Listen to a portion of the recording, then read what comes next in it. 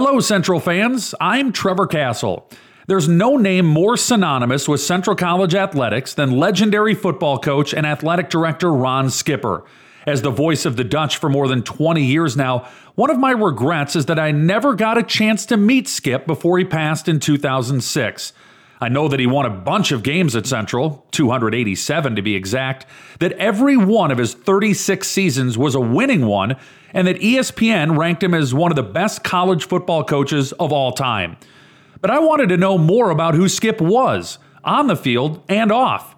So on our next 2 episodes of Dutch Memories, I've collected Skipper stories from a number of people who played for, coached with, or worked with Skip throughout his career. I've sorted the stories into 2 buckets. This episode is about Ron Schipper, the coach, on the field. Our next episode will be about Ron Schipper, the man, off the field.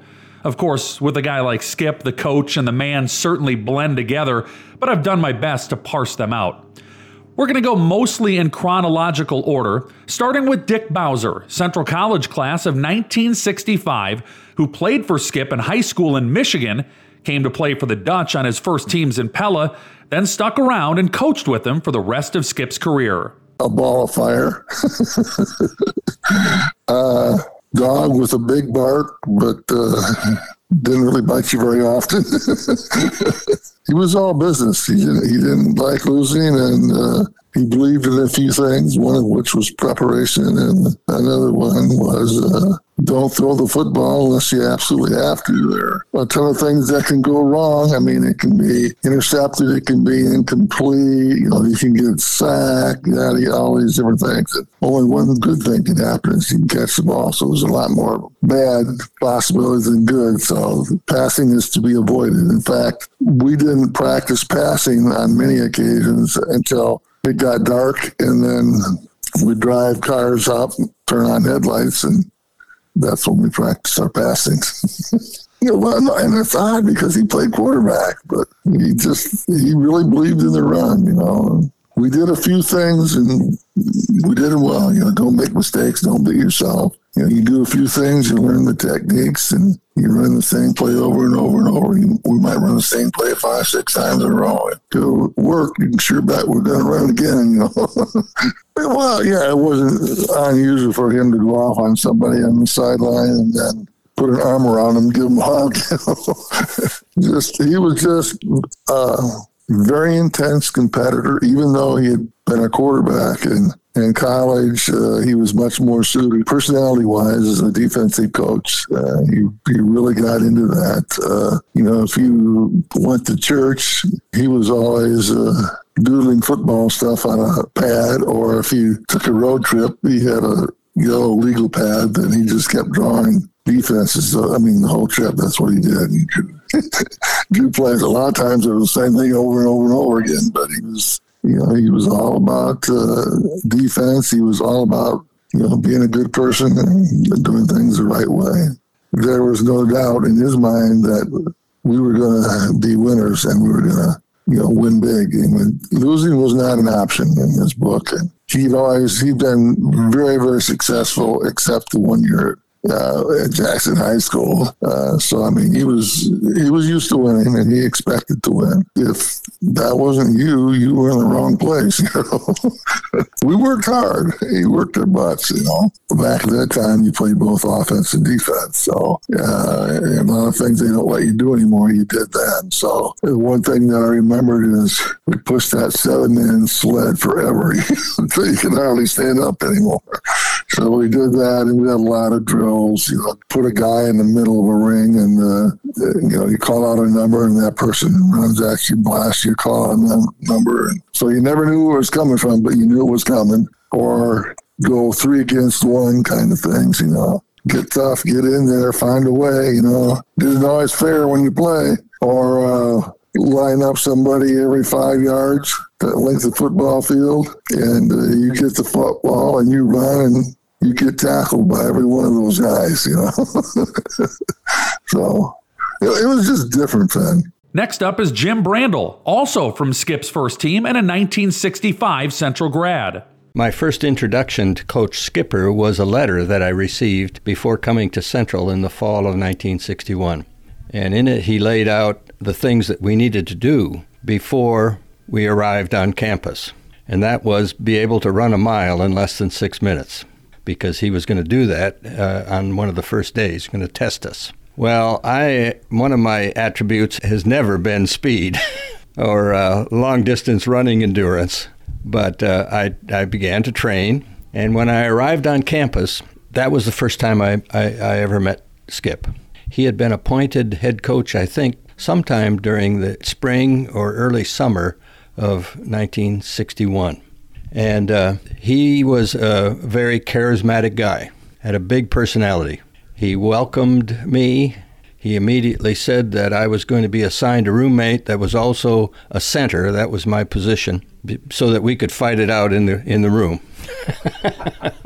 Well, little did I know that the fellow that was assigned to me, he and I became close friends, and we ended up being roommates for all 4 years of our college experience. But, well, and then I'd go to the very first game that Skip coached as a college coach. It was the opening of our season. We played down at Mount Pleasant against Iowa Wesleyan College, and I can remember going down there, and we played in an old fairgrounds, and it was a terrible field. And lo and behold, we lost. Skip's, introduction to college football was a loss, which is never something that Skip wanted to be remembered for. And the thing that always highlights my memory of that was not so much the game or that experience, but the Monday that followed. We learned very quickly that if you lose a game, you're going to pay for it the following Monday, because the practice that he put us through was grueling. And it was an object lesson that I think really said a lot about Skip. First, he just wouldn't tolerate losses. And secondly, the reason you lost was you didn't try hard enough. And so that was a learning lesson for all of us. And I think you can say, well, he coached through fear. Well, it was more than fear. I mean, yes, we didn't look forward to Mondays after a loss, but we knew what was coming, and we knew probably the reason why it was coming. So that's one of my very first memories of Skip. I ended up playing for him for all 4 years. I played center, and then he switched me to middle guard and middle linebacker. And my senior year, another highlight that I can remember, and I used to talk with a dear friend, Mark DeCook, who passed away. Mark played linebacker with me, and he was a year ahead of me. And when we'd get together on occasion, he'd always reminisce about games. And I'd look at Mark and I'd say, boy, I don't have that memory, Mark. I can't remember those kind of details. But he could come up with great stories and then jog my memory. Well, but the one game that I do remember was my senior year. We were undefeated at that point, and we were to play Wartburg. And Wartburg was a good team, but we thought, we've got this. Well, we ended up losing that game. And again, I don't remember the score. The thing that I do remember is after the game, we went back to the dressing room, and usually Skip was there, and no Skip. Well, my wife, Sue, was a cheerleader at the time. And, of course, everybody was very emotional after that game. And she said she saw Skip hop over a fence at the end of the football field, and there was a railroad track on this one end, and maybe it's still there, I don't know, at Wartburg Stadium, and walk down the railroad track, pick up stones, and throwing stones because he was so frustrated. So those are a couple of examples of Skip's intensity. Here's Steve Langrud, class of 1967, recalling some of the early success that Skipper's Dutch had on the field. Guys in my class that graduated in 67, football season 64, 65, 66, we were Iowa Conference champs. And the following year, again, so guys that came in a year after me, the 4 years that they played, they were all, every one of them was Iowa Conference, which is what it was called at the time, the Iowa Conference champions. If I may be almost melodramatic, the dynasty began. There were people on that field that had the other uniform on that were far better than we were, but they weren't as prepared.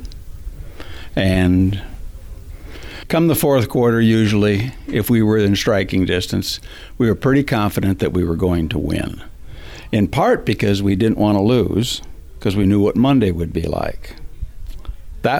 We had that experience my sophomore year, which would be 1964. We were cruising along thinking about an undefeated season. We went up to Waverly, and Wartburg was not a good team, but they beat us 6-0. We were in shock. Everybody's upset.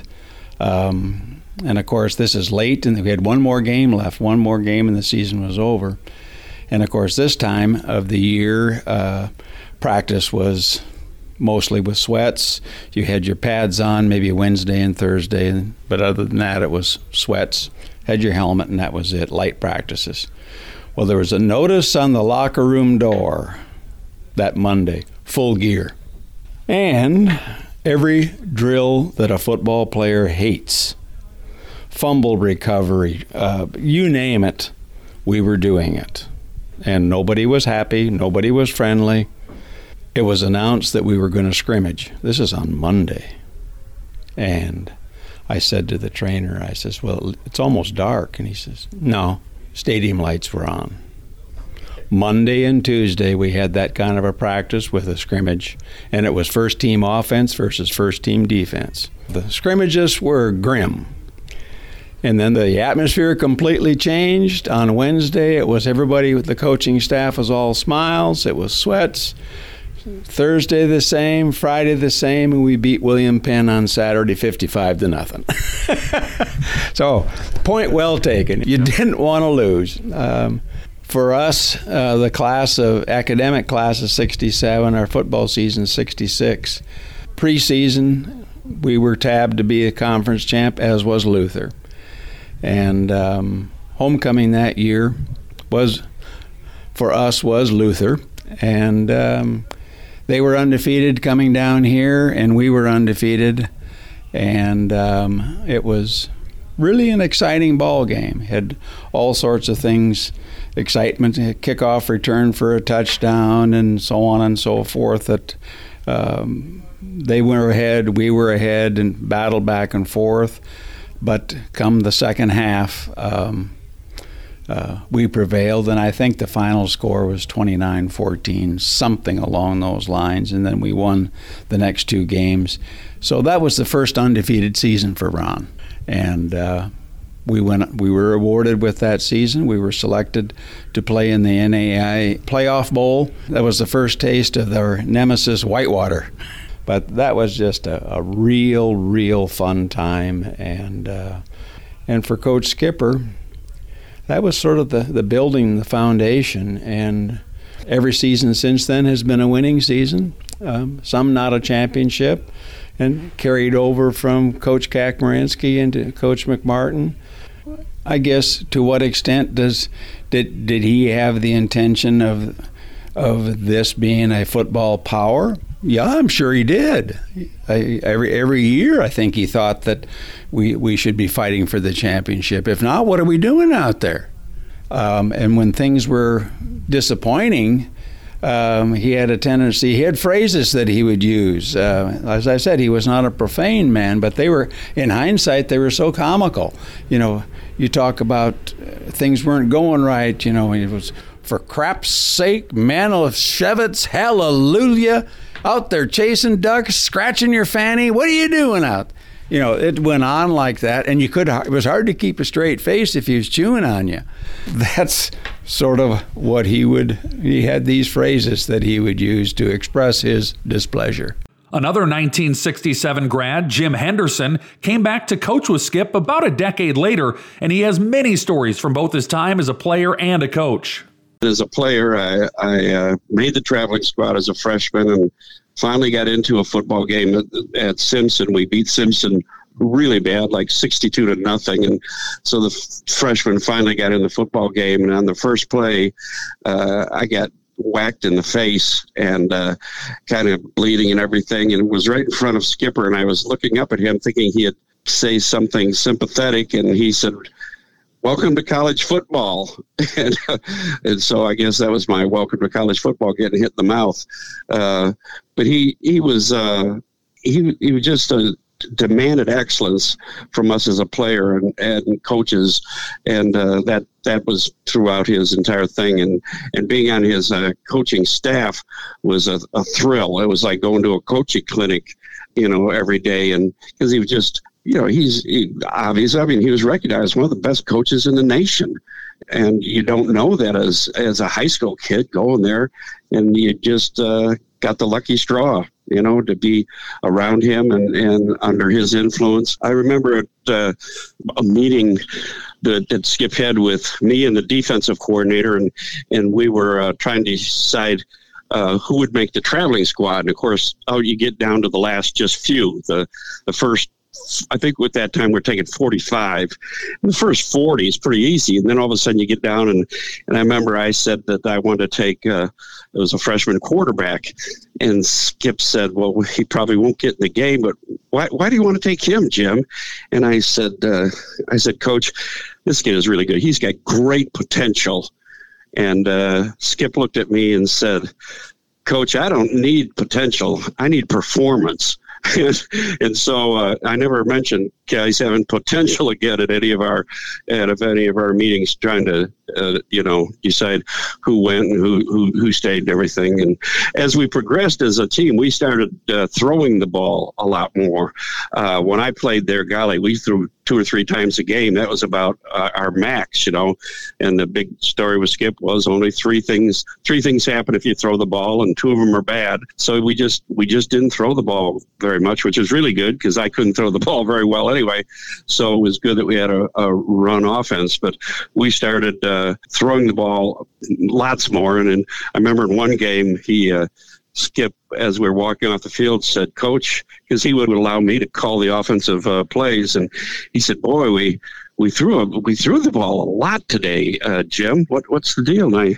And he said, you didn't throw that much when you were a head coach. And I said, no, but then I was playing with my record. Now I'm playing with yours, and I feel a little bit more, easy with it. And, of course, that's not true because Skip won so much that I think the rest of us, if we did lose a game, you just took responsibility for it because you couldn't imagine him losing. He just won so much. And one of the years I was there, we were 4-4 going in the last game and played Simpson the last game of the year. And I don't think I slept hardly at all that week. I was just so concerned. We just had to win because Skip couldn't have a losing season. It would be our fault instead. And we did win that game, and I was just so relieved that we didn't, he didn't have it. Of course, the story. He never had a losing season the 36 years he was there. And so you sure want to keep that intact.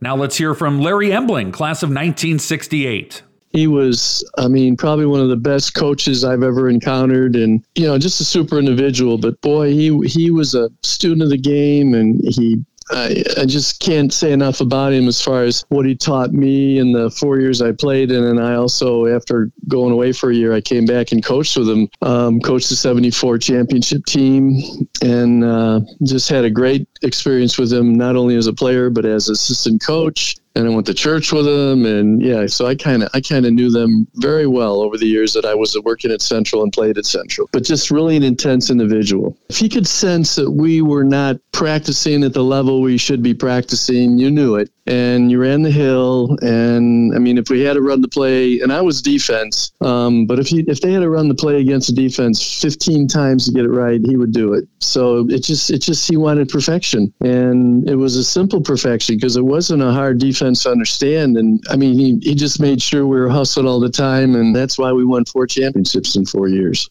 I just marveled at his ability to bring a group of coaches together, to gel them into a unit, and then to bring a whole, a group of athletes together and determine the playing abilities, get them in the right positions, and get them to do the things he wanted to do. He just was a mastermind, and his record shows it. Alex Gland graduated from Central in 1969, then got his start in coaching with Skip. He eventually became head coach at Simpson in 1980 and coached against his mentor 5 times, going 1-4. Of course, it's the one from 1983 he remembers most fondly. At the time, Simpson's always been a big rivalry for years and years. And that rivalry came down when Schipper was there. I think he was 27-0 when I played him, and we actually won. We caught him, and just it was funny because we had a lot of young kids and just a sprinkling of some older talent. And the film that we exchanged with Coach Schipper, I think we'd opened with Co that year. And it's the first time we'd ever lost to Co.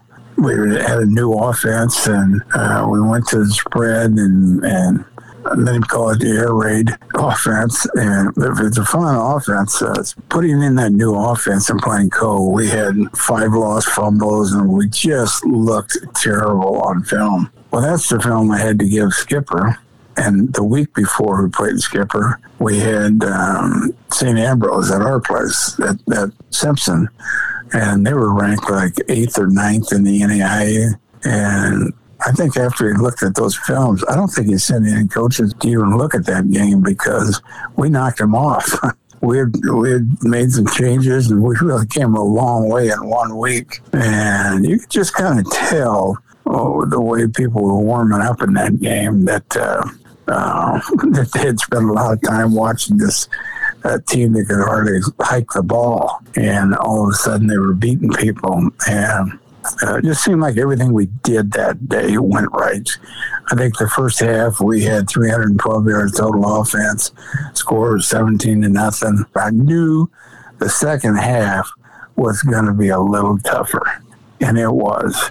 And the score ended up 17-15. It wasn't any big rout. There were some tense moments there, but we ended up winning that game. And it was over it was at Central, which is even different. But I can remember after the game, and Schipper kind of worked his way through the crowd and reached up and said, "Nice game, Alex." He always said that was the opening conference game of the year. That was the best thing that happened to him because that was the wake-up call. And, of course, they went on to win the conference that year. He's on one of those streaks. And nothing about the tactical part that he ever wanted to talk about, but gave us credit for waking his team up and helping them win the conference. Here's Mike Street, class of 1975, sharing a couple of his favorite stories from Coach Schipper on the field. Our senior year, when we were waiting to go to the championship game, it had snowed out. I can't give you any dates, but anyway, so we had practice in the gym at 6 o'clock in the morning. And everybody was a little testy, I'd say. And so we were supposed to go about half or 3/4 speed, and I felt like this one lineman had for some reason hit me harder than he needed to. So it made me, I just kind of flew off, which I'm not in the habit of doing that. So it kind of even shocked me, but I just grabbed him and forearmed him 3 or 4 times, and I was mad. And Skip come over and grabbed me, and to my amazement, he actually lifted me off my feet and said, "Knock it off." And I forget what all else, because I was just kind of in awe. But so the guy had a lot of strength. But even later in that practice, and Al Dornkamp and Dan Wright, they got into it. So I think everybody was a little chippy there, getting anxious to go down to Phoenix City to the championship game. But and being at 6 o'clock in the morning, I think that probably had something to do with it too. But Skip and I had probably a better relation. Skip was not, I don't know how to say this. Skip didn't interact with a lot of players. People were intimidated by him and didn't speak to him or didn't interact as much as you would think. Well, I was the exception to that. Coach and I had probably a pretty good relationship that I think it was our senior year again that in 2 days, Skip was kind of feeling pressure because we knew we had a good team and we knew that maybe we could go far, and he was really riding us pretty hard, and it was backfiring. People were getting bad attitudes and everything else, and so after practice I went in and talked to him, and I said, "Coach," I said, "I know what you're trying to do, but I said you're getting people with bad attitudes and it's backfiring." And he would listen to me, and so the next practice, Coach came out and didn't say a word the whole practice. And everybody was looking around wondering what the heck was going on.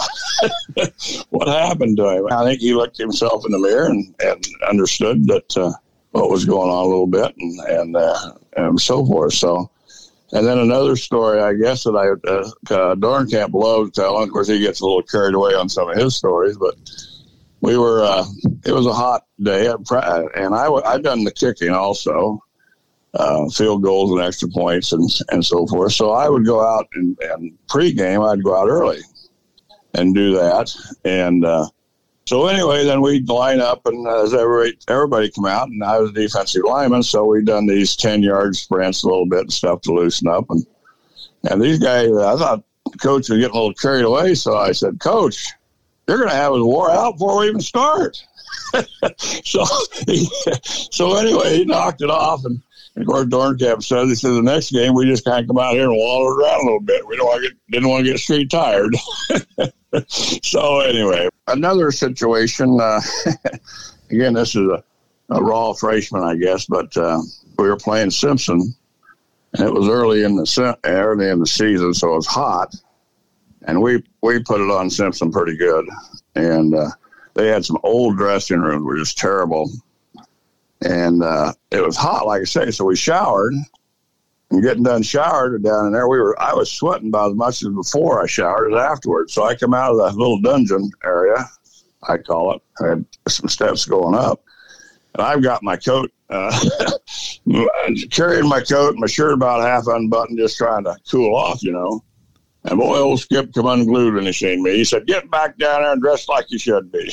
So, you know, and back then we were actually given red blazers to wear. So we all had, I don't know what their tradition is now, but we all had red blazers. So he wanted us all to look good and be the same. And of course we were bussing back home. So it didn't matter how hot it was or it was after the game or before the game. But, so anyway, I kind of, as a freshman, I I fouled up there. But he's an excellent coach, you know, and of course one of his favorite sayings was faith, family, and football. That was the three important things, and in that order. So he was, and he lived it. I guess another story would be my freshman year. I was on the kickoff team, and I had a guy nail me, and I jumped up, and I got nailed again, and then because I love to get the tackle, and as I come off, old Skip met me at or I went by him or whatever. He says, "Boy, they really nailed you, didn't they?" and how why he ever picked me out or seen that, I don't know. But anyway, I was kind of surprised that he mentioned that. But they did. They had me. They blindsided me and got me good. But another story along that line would be, since I was the kicker, extra points, we were beating somebody pretty bad. I'm thinking it's probably Dubuque or Upper Iowa or somebody like that.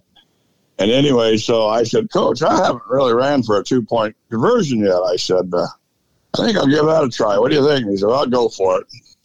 So anyway, I took off. I went to the huddle and said, "Boys, we're going to run a fake, and I'm going to run around left end and so forth." So I did, and I thought I was in, and all of a sudden this guy came up here and just blasted me, and I come about a foot short. And Skip says, when I got off and come to the sideline, he says, "Boy, you thought you had it, but you didn't, did you?"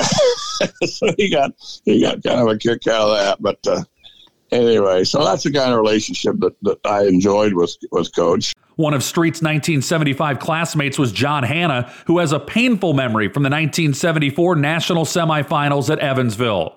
There was a diversionary play where I was playing wide receiver, and I just had to go over the middle, take everybody kind of with me, and we were going to flare out to our halfback, Veldhuisen. We were going to throw a little swing pass just to get a 1st and 10. It's like 2nd and 9 or 2nd and 8 or something like that. Just a little flare pass to the left, and that loose end picked up Veldhuisen. So Cutler's quarterback, he looked over to me in the middle and he threw it. Now, if you remember back in the day when we were winning all these games in the middle 70s, it was like spearing was okay. You could lead with the helmet. There wasn't any kind of flag or anything like that. So I had triangular fire I went up and planted and went as high as I could, caught the ball, but I had a middle linebacker's helmet hit me in the sternum and separated it. I had the strong safety hit me in the back right ribs and cracked 3 ribs. And then the other guy was, wherever he was, the quarterback that was on me. and they stood over me and they were like taunting me as I couldn't get a breath because I was like just totally blown out. And I was on the field for laying down for probably 20 minutes. And I finally got up and I walked off the field knowing that there was some serious damage. I didn't know about collapsed lung or anything, but I was seriously banged up pretty badly. And I walked off, and Skip came and met me and tapped me on the ribs and said, "Just a wind, huh? Just a wind." Like it was just the wind that I got knocked out of me. No, Coach, I think it's a little more serious than that. And even though I had a heart that would want to play for the guy, I would have run through a brick wall for him. I don't think that would have worked very well. Dave Dahlstrom graduated from Central in 1981, having spent his 4 years as an equipment manager for the Dutch. While some people might think that role would put him at the bottom of the totem pole, Dahlstrom, who grew up in Waverly, says Skip never let him feel that way. One of my favorite weeks of every football season was Wartburg week, because everybody on the team, including the coaches, and especially Coach Schipper, knew that this was Wartburg week. And the last couple of years I was there, why it was always, come on, let's win this game against Wartburg for Dahlstrom. It's kind of like, it was almost like he dedicated the week to me. And I got the biggest chuckle out of that. And I could honestly say in the 4 years that I worked for Coach Schipper and the team, we never lost to Wartburg. He mentioned you in a way that you appreciated it. He was a very humble man, but he was very straightforward. He was intense. And I say to this day, he was probably the sharpest football mind I have ever met in my life. One of the funniest things, the first road game as a freshman, Central had just gotten the kicking net. And our first game was at Northwestern in Orange City on a Saturday night. And the only thing that I was kind of sort of responsible for was the kicking net. Well, push comes to shove, the kicking net never made it on the bus. Skip was not too happy about that when he figured out that the kicking net was, we didn't have it.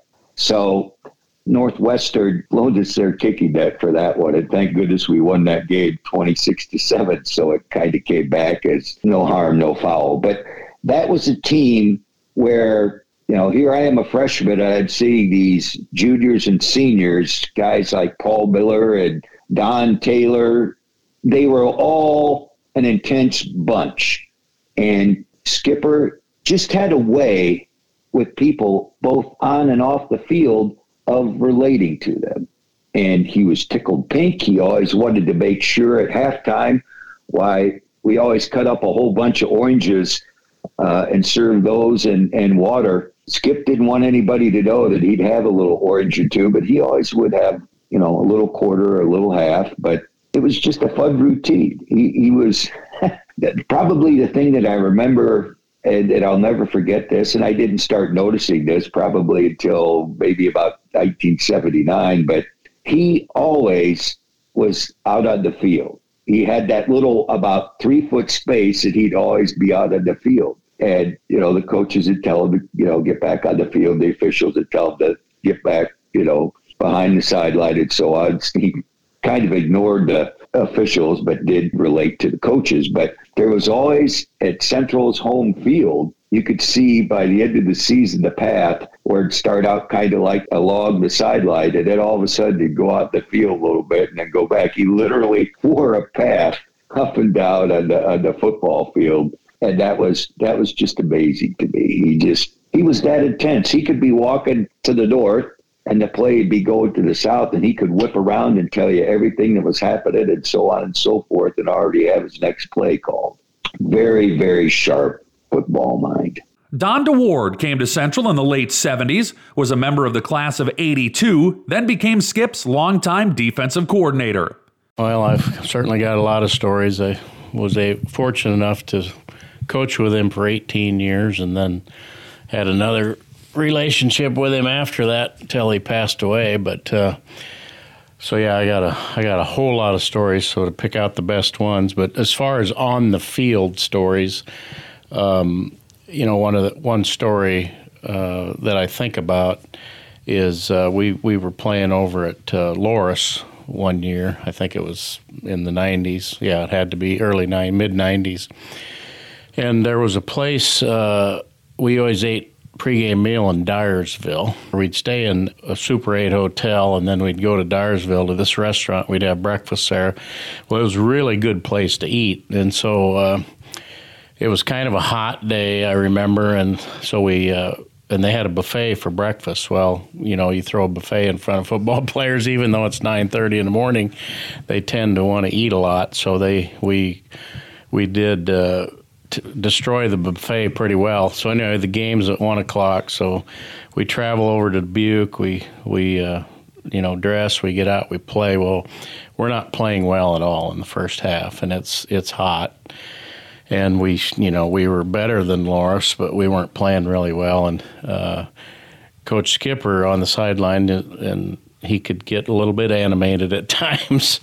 But this is such a funny story because, it was hot and we were not playing well, and he just exploded somewhere along the line and just started yelling at everybody about did you enjoy those biscuits and gravy and all that kind of stuff? No. Needless to say, we never had the buffet after that. It was always a plated meal after that. But that was, that's just a great story. It was just him.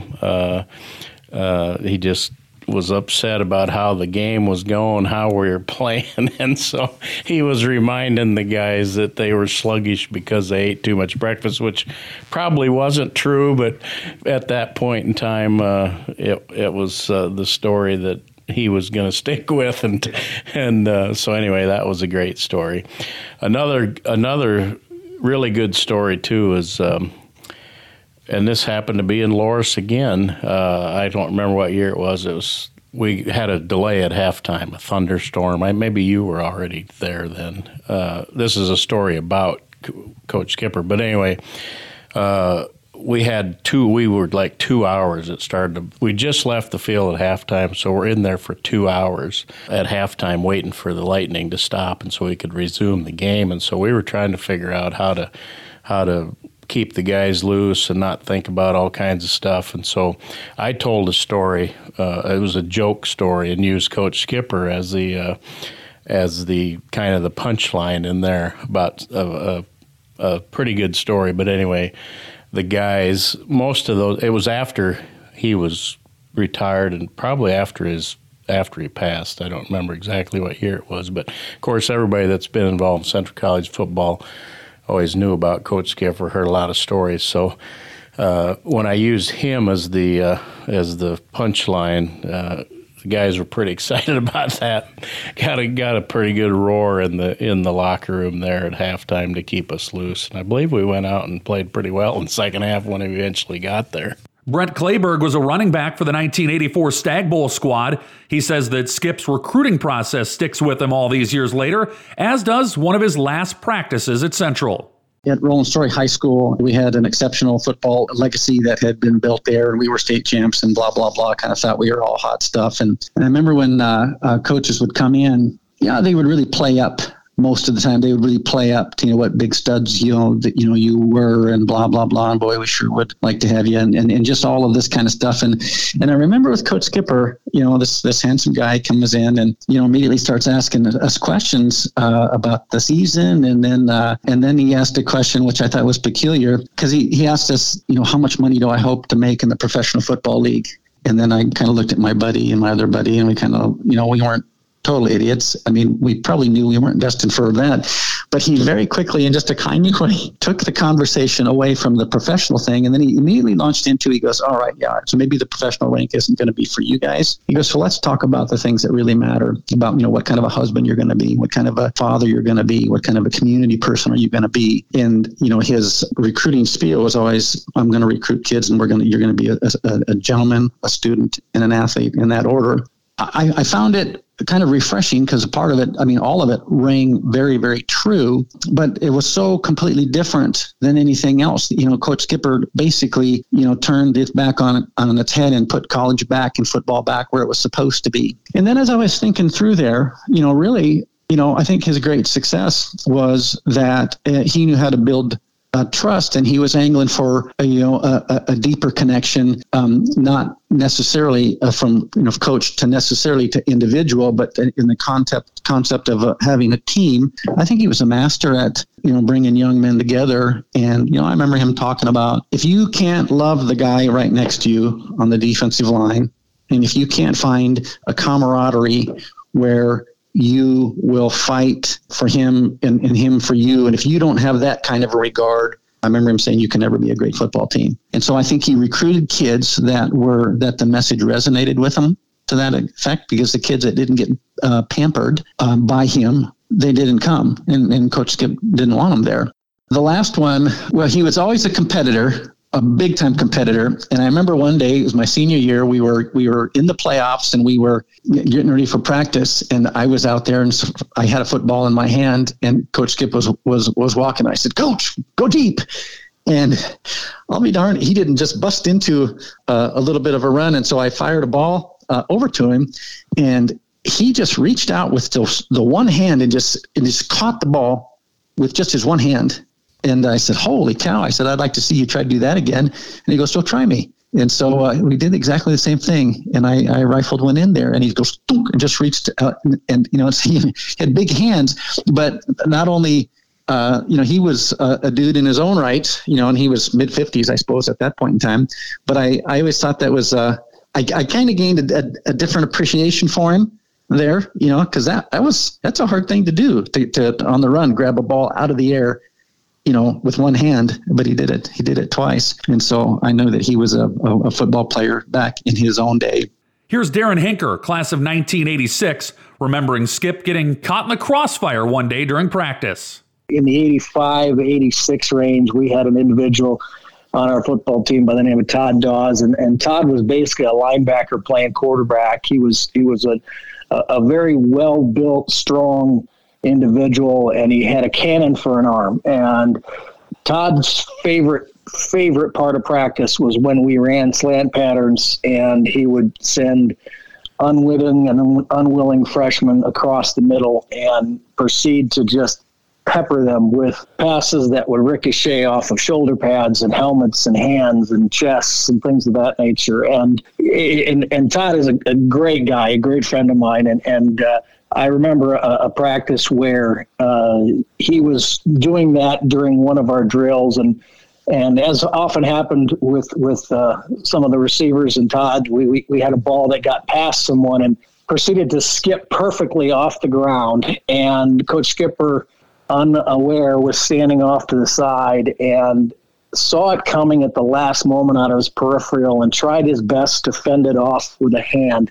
But Todd's ball had a pretty good velocity on it, and it proceeded to strike him in a vulnerable place, let's say. And I can visualize Coach Skipper trying his best to maintain his composure and to try and not double over as most of us would have done getting struck by something like that, and just kind of wave towards Todd and the receiver and just say, hey, let's work on that connection next time, and then proceeded to turn his back and walk away. And we didn't see him for probably the next 2 or 3 minutes as he was trying to recover from that moment. So it was a great testament to the persona that he wanted to make sure that he maintained with us in all aspects of it, and how an individual like that kind of reacted to a moment where he was a little bit exposed. Fellow 86 grad Jeff Staten has a couple of short stories about Coach Skipper's quirks.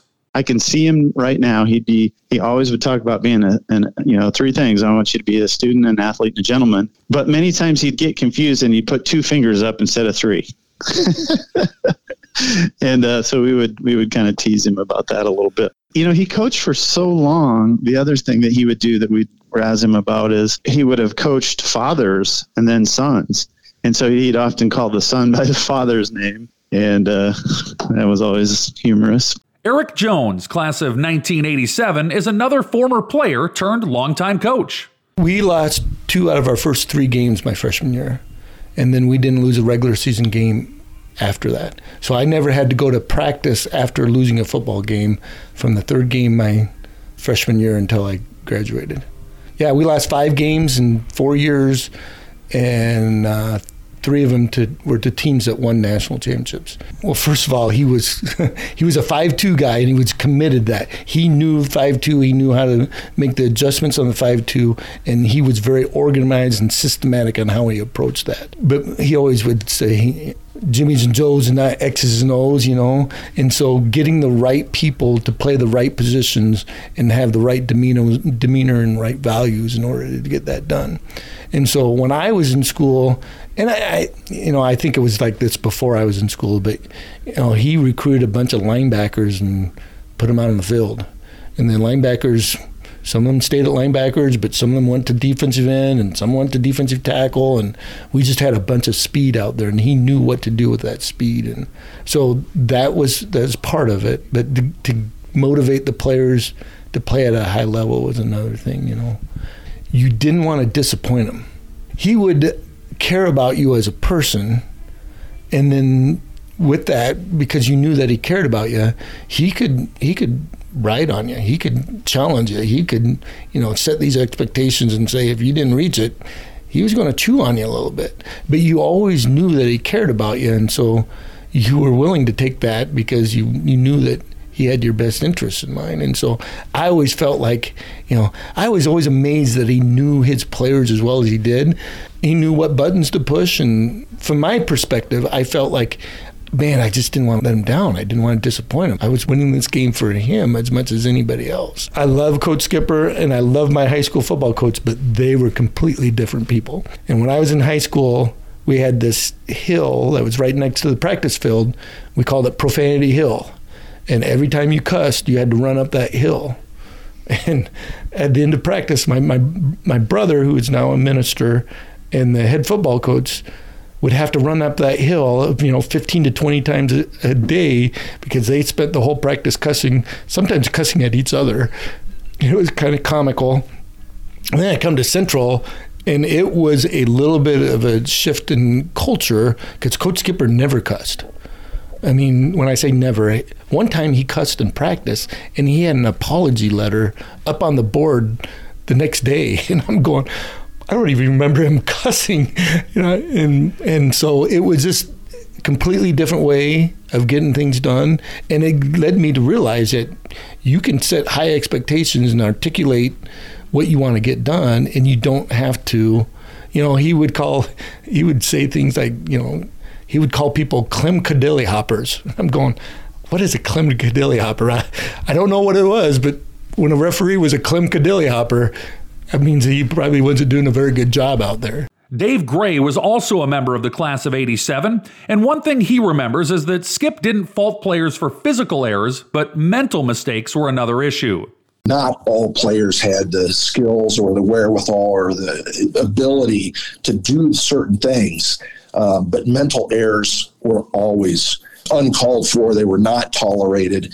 And for me, you could fit into that thing because there's so many different physical abilities and so many different positions. And he stayed true to that. I mean, he never blasted anybody for what appeared to be physical error. It was either effort or it was either a mental, where are you going and why. There was more than one occasion where he was overly excited about someone hitting the opponent laid out of bounds on a 3rd and long, and then chastising him and sitting him on the bench and then kind of putting his arm around him.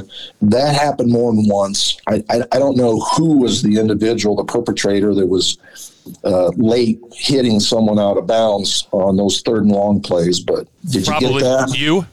Oh, well, okay, maybe okay. So. It took me a minute to put that together, okay. Yes. It was an element of how can you do something, and I hate to be the one that's what I'm remembered for, but running from one side of the field to the other, I'm gonna hit him, and I didn't run all this way for nothing. So he didn't like that. I think it's almost sort of father figure type where the last thing you want to do is disappoint him. And when he comes over and he fights through all the kids standing at the field, and he comes to the bench and he's he's spelling it out for you. You know, he had a very mathematical mind where, you know, it was 3rd and long and he was running out of bounds. Now they got a first down. Now they're getting ready to score. That puts us, you know, that makes us vulnerable. And he made it very clear. Lori Sutton Flynn was an All-American softball pitcher, leading the Dutch to a national championship in her senior year of 1988. She says that Coach Schipper, who was also Central's AD, cared deeply about all the sports and all the athletes. He was like a dad to me, actually, which says a lot because my dad was my hero and my coach growing up. And I didn't think there was a man on earth that was any better than my dad, which there wasn't. But he was a close second.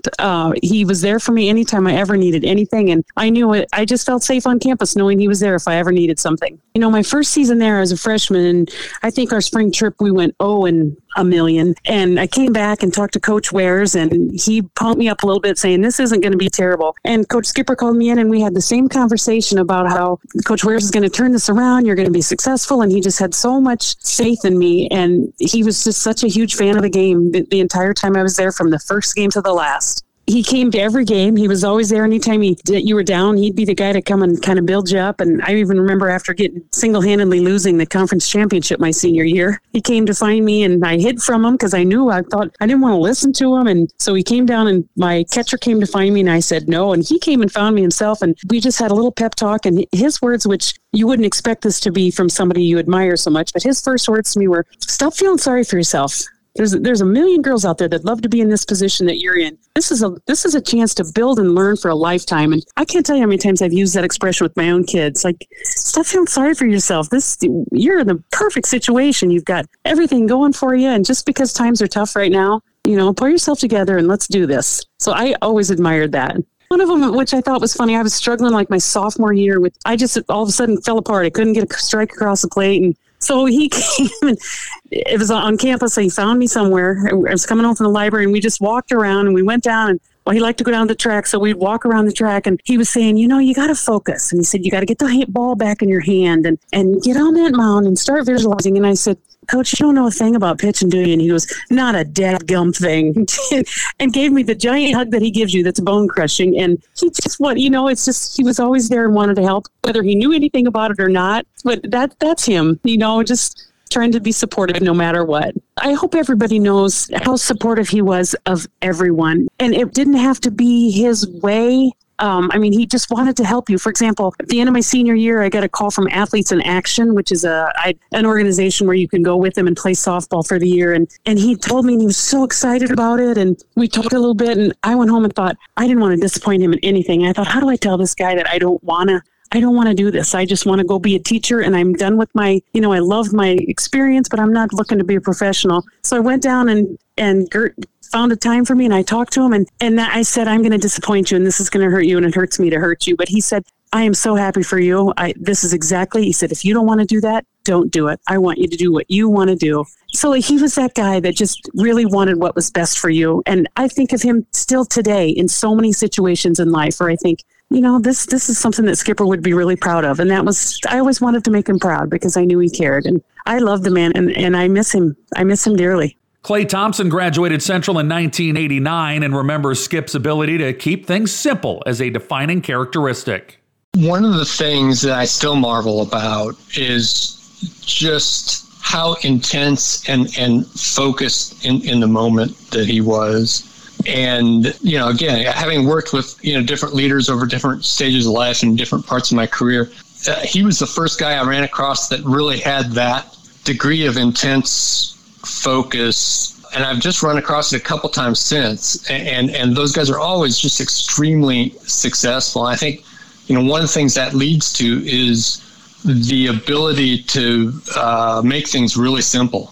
And, in terms of on the field, I remember playing both strong safety for a couple years and then switching positions about 2 years in to defensive end. And just coincidentally, he switched his position responsibilities on the same time frame. So he was my position coach, I think, all 4 years that I was on the team at Central. And he had a knack of just keeping things really simple. I still remember, alignment, stance, first step. And we would dedicate time in practice nearly every day of the season to just kind of those very simple things. Where do you line up? What's your stance?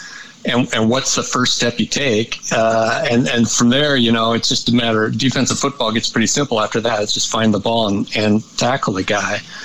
And that ability to kind of boil things down to its most simple elements is something that I think great leaders and great people often share. And I've thought about that in different contexts of business and other aspects of life, what a powerful formula that is to apply. Alignment, stance, first step, and then let's go. Kari Pingle was an equipment manager for Coach Skip and the Dutch for 3 years, graduating in 1991. She has a memory from a late season practice.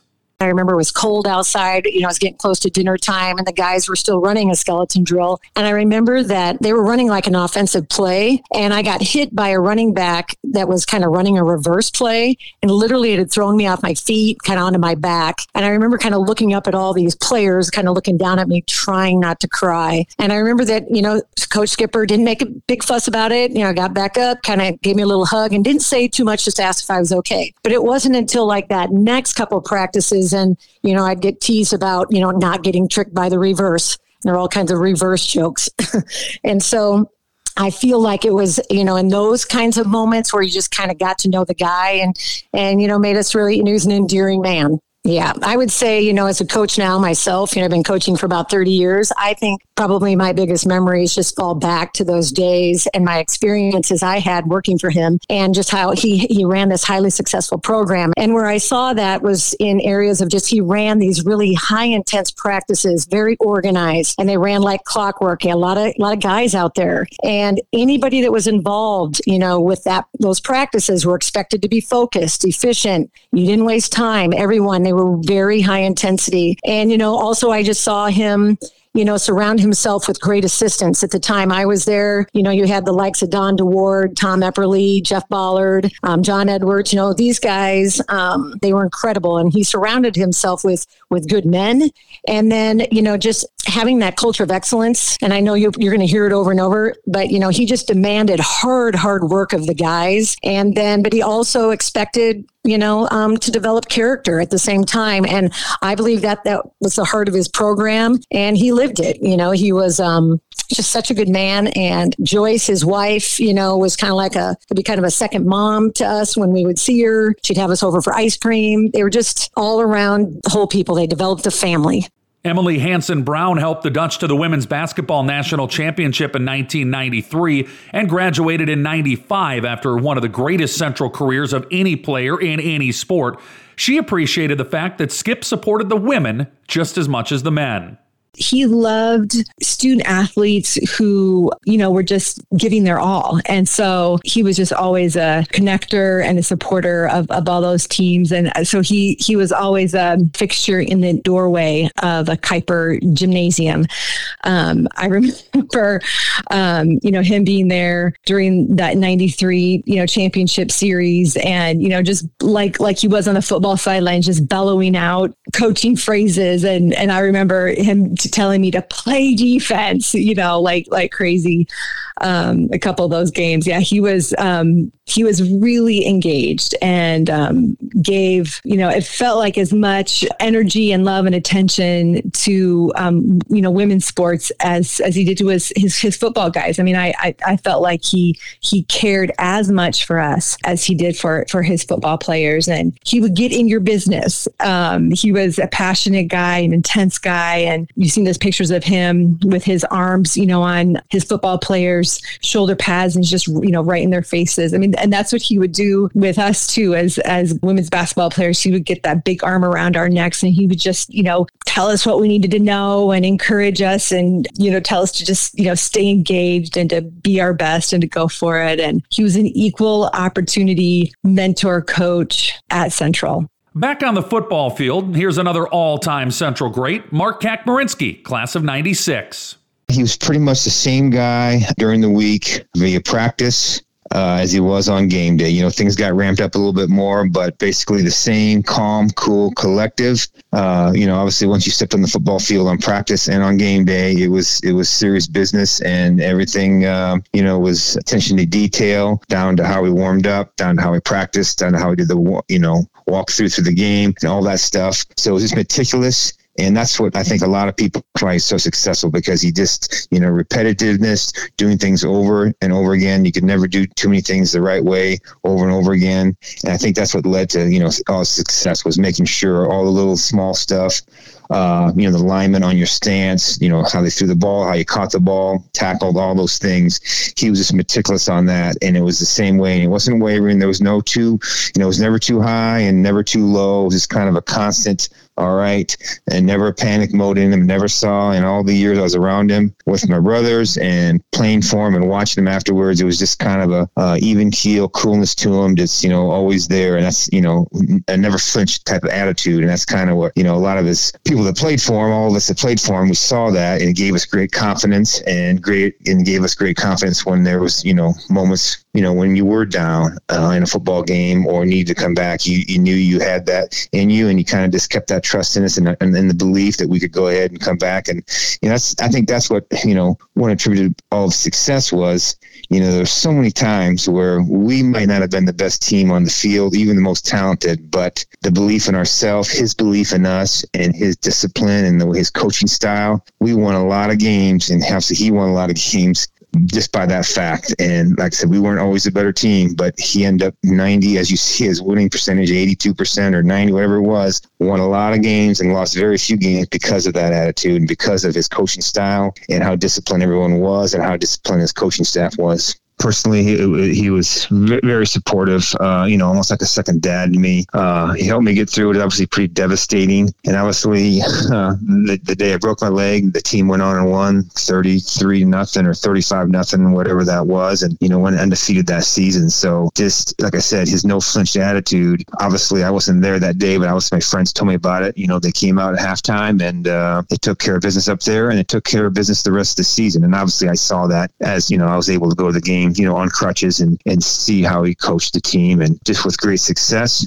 And so, like I said, is this never flinch attitude, and his support me through the whole season mentally. There were some downtimes for me. Then even in the off season with me coming back for the 5th year and going through the medical hardship stuff with the NCAA and the conference, he was super supportive of all that and all my decisions. So it was great to have someone to ask questions about the process and because it was a big decision. Not a lot of people had done that at the time. They'd come back for a 5th year because I was on pace to graduate and all that stuff. So just super supportive, like you'd think he would be. He was just great.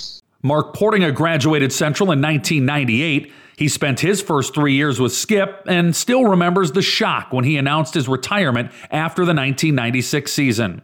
After my junior year is when he retired.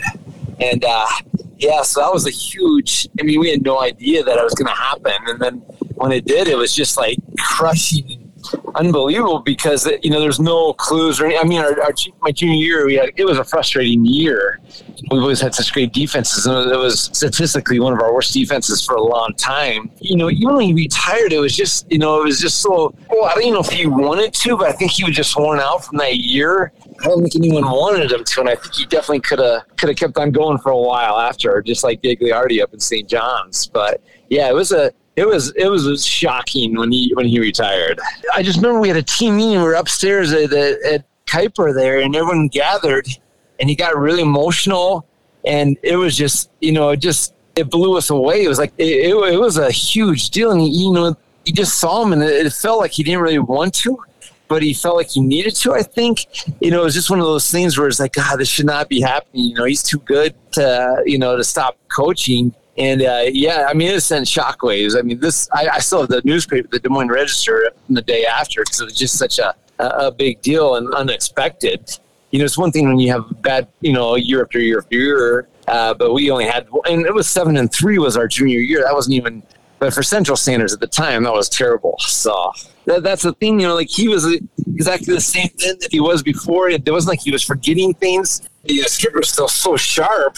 And exactly the same then that he was, growing up. I always knew him. I didn't feel he had changed or lost a step or anything. That was the thing. But I still think, for me, if he could have stayed on a few more years, I just think, that was his life, and as soon as he did that, it was I never talked to him after about the adjustment, but I just feel like once that was his life, is affecting, young kids. And I just feel like when he was done, there's such a hole in your life, you just can't replace what the influence and effect that he had on people. I'm just so thankful, to have him in my life, and that, he just makes such a difference as a coach. I know he knew what a difference he made, but I even remember like when I was out of college one year, he just came up to me the way he was. It was so genuine, and that's where, like, for me as a leader, I want to be genuine and authentic. And the way when he talked to me, but he was honoring in his own right too. He was such a good person, but he even like my girlfriend situation, he was always. I laugh at him because he was so real, and he was just like any other guy too. It wasn't like he was some absolutely perfect person, and I just it was just that rare person that was so authentic and genuine, and you just respected him so much. Skip did coach again for the red, white, and blue. Here's Todd Bell, who worked with Coach Schipper during his time with the American Football Coaches Association. A gentleman by the name of Patrick Steenberg came to the AFCA in, I guess, 1997 or 98. He runs Global Football. It's a sports travel company, and the Mexican College Federation had approached him about putting together an American team to come down and play essentially their college national team in an event that was played for several years in Mexico. And it wasn't always a U.S.-Mexico thing. It was sometimes a junior college would come down, or an NAI school would come down and play this team. But they wanted to play a true national team from the U.S. And when we were approached, the recommendation was, why don't you use Division III players, because they don't really have a true all-star game opportunity. And our executive director at the time, Grant Taft, said, well, if we're going to do this, Skip is going to be the guy that's going to head it up. He's the guy that should coach the team and pick it. And that's how we got involved. And I worked with him from the first game through the last game he coached in 2005. And he would pick the team. I would help, get the logistics coordinated to get all the guys down there and that type of thing. And then he would put together a staff of, at the time, retired Division III coaches that changed every few years. But we essentially put together the first true national team for the sport of football in the United States when we went down there to play Mexico all those years. The thing that was so neat about it was we would only take one player per school. So you were going down there with 35 to 50 guys from 35 to 50 different schools. So they all played against each other, but unless they played it together in high school, they never played together. And the thing that I really enjoyed about with watching Skip and his staff take essentially a bunch of strangers on Sunday, and by the time we got to Saturday, they were a team, which is an incredibly difficult thing to do. And this, while it was an all-star team, it wasn't an all-star game. You go to an all-star game, you can run a couple offensive formations, one defensive formation. This was a real game. We played regular rules. You could run anything you wanted to within the rules, obviously. So they would install an entire offense and defense in basically 5 days of practice with a bunch of guys that never played together. And it was just truly a remarkable thing to see. And he absolutely enjoyed it. And I used to joke that the thing he liked, that I think secretly the thing he enjoyed the most about it was, you go in the dining room and you see guys from Central, Simpson, and Wartburg sitting together. They wouldn't wind up trying to stab each other with their forks at the end of the dinner, because he just, it was just so cool to see kids that have been rivals for 4 years become friends. And I know from experience that some of these guys made friendships that still last today from these trips. I was with the Coaches Association until 2010, and I got to know a number of coaches from across the country from all different levels. And Skip was without question one of my favorites, and a guy that I absolutely enjoyed working with. And he was just very genuine. And it was clear the more you're around him how much he cared about his players and how much of a passion he had for college football. And probably the greatest compliment you can pay of a coach in any sport is he's the kind of guy you want your kid to play for. And Skip was absolutely that. He truly cared about his players and his coaches, and it showed. I hope you've enjoyed this episode of the Dutch Memories podcast. Watch your feed for the second part of our Skipper Stories series coming in a couple of weeks, where we'll share stories about Ron Schipper, the man, off the field. We'll have a new episode every month or so featuring a player, coach, game, team, or moment in Central College's storied athletic history. You can subscribe on Apple, Google, or Spotify so you never miss an episode, or just check the podcast section at kniakrls.com. Dutch Memories is a KNIA KRLS production. I'm Trevor Castle, and go Dutch.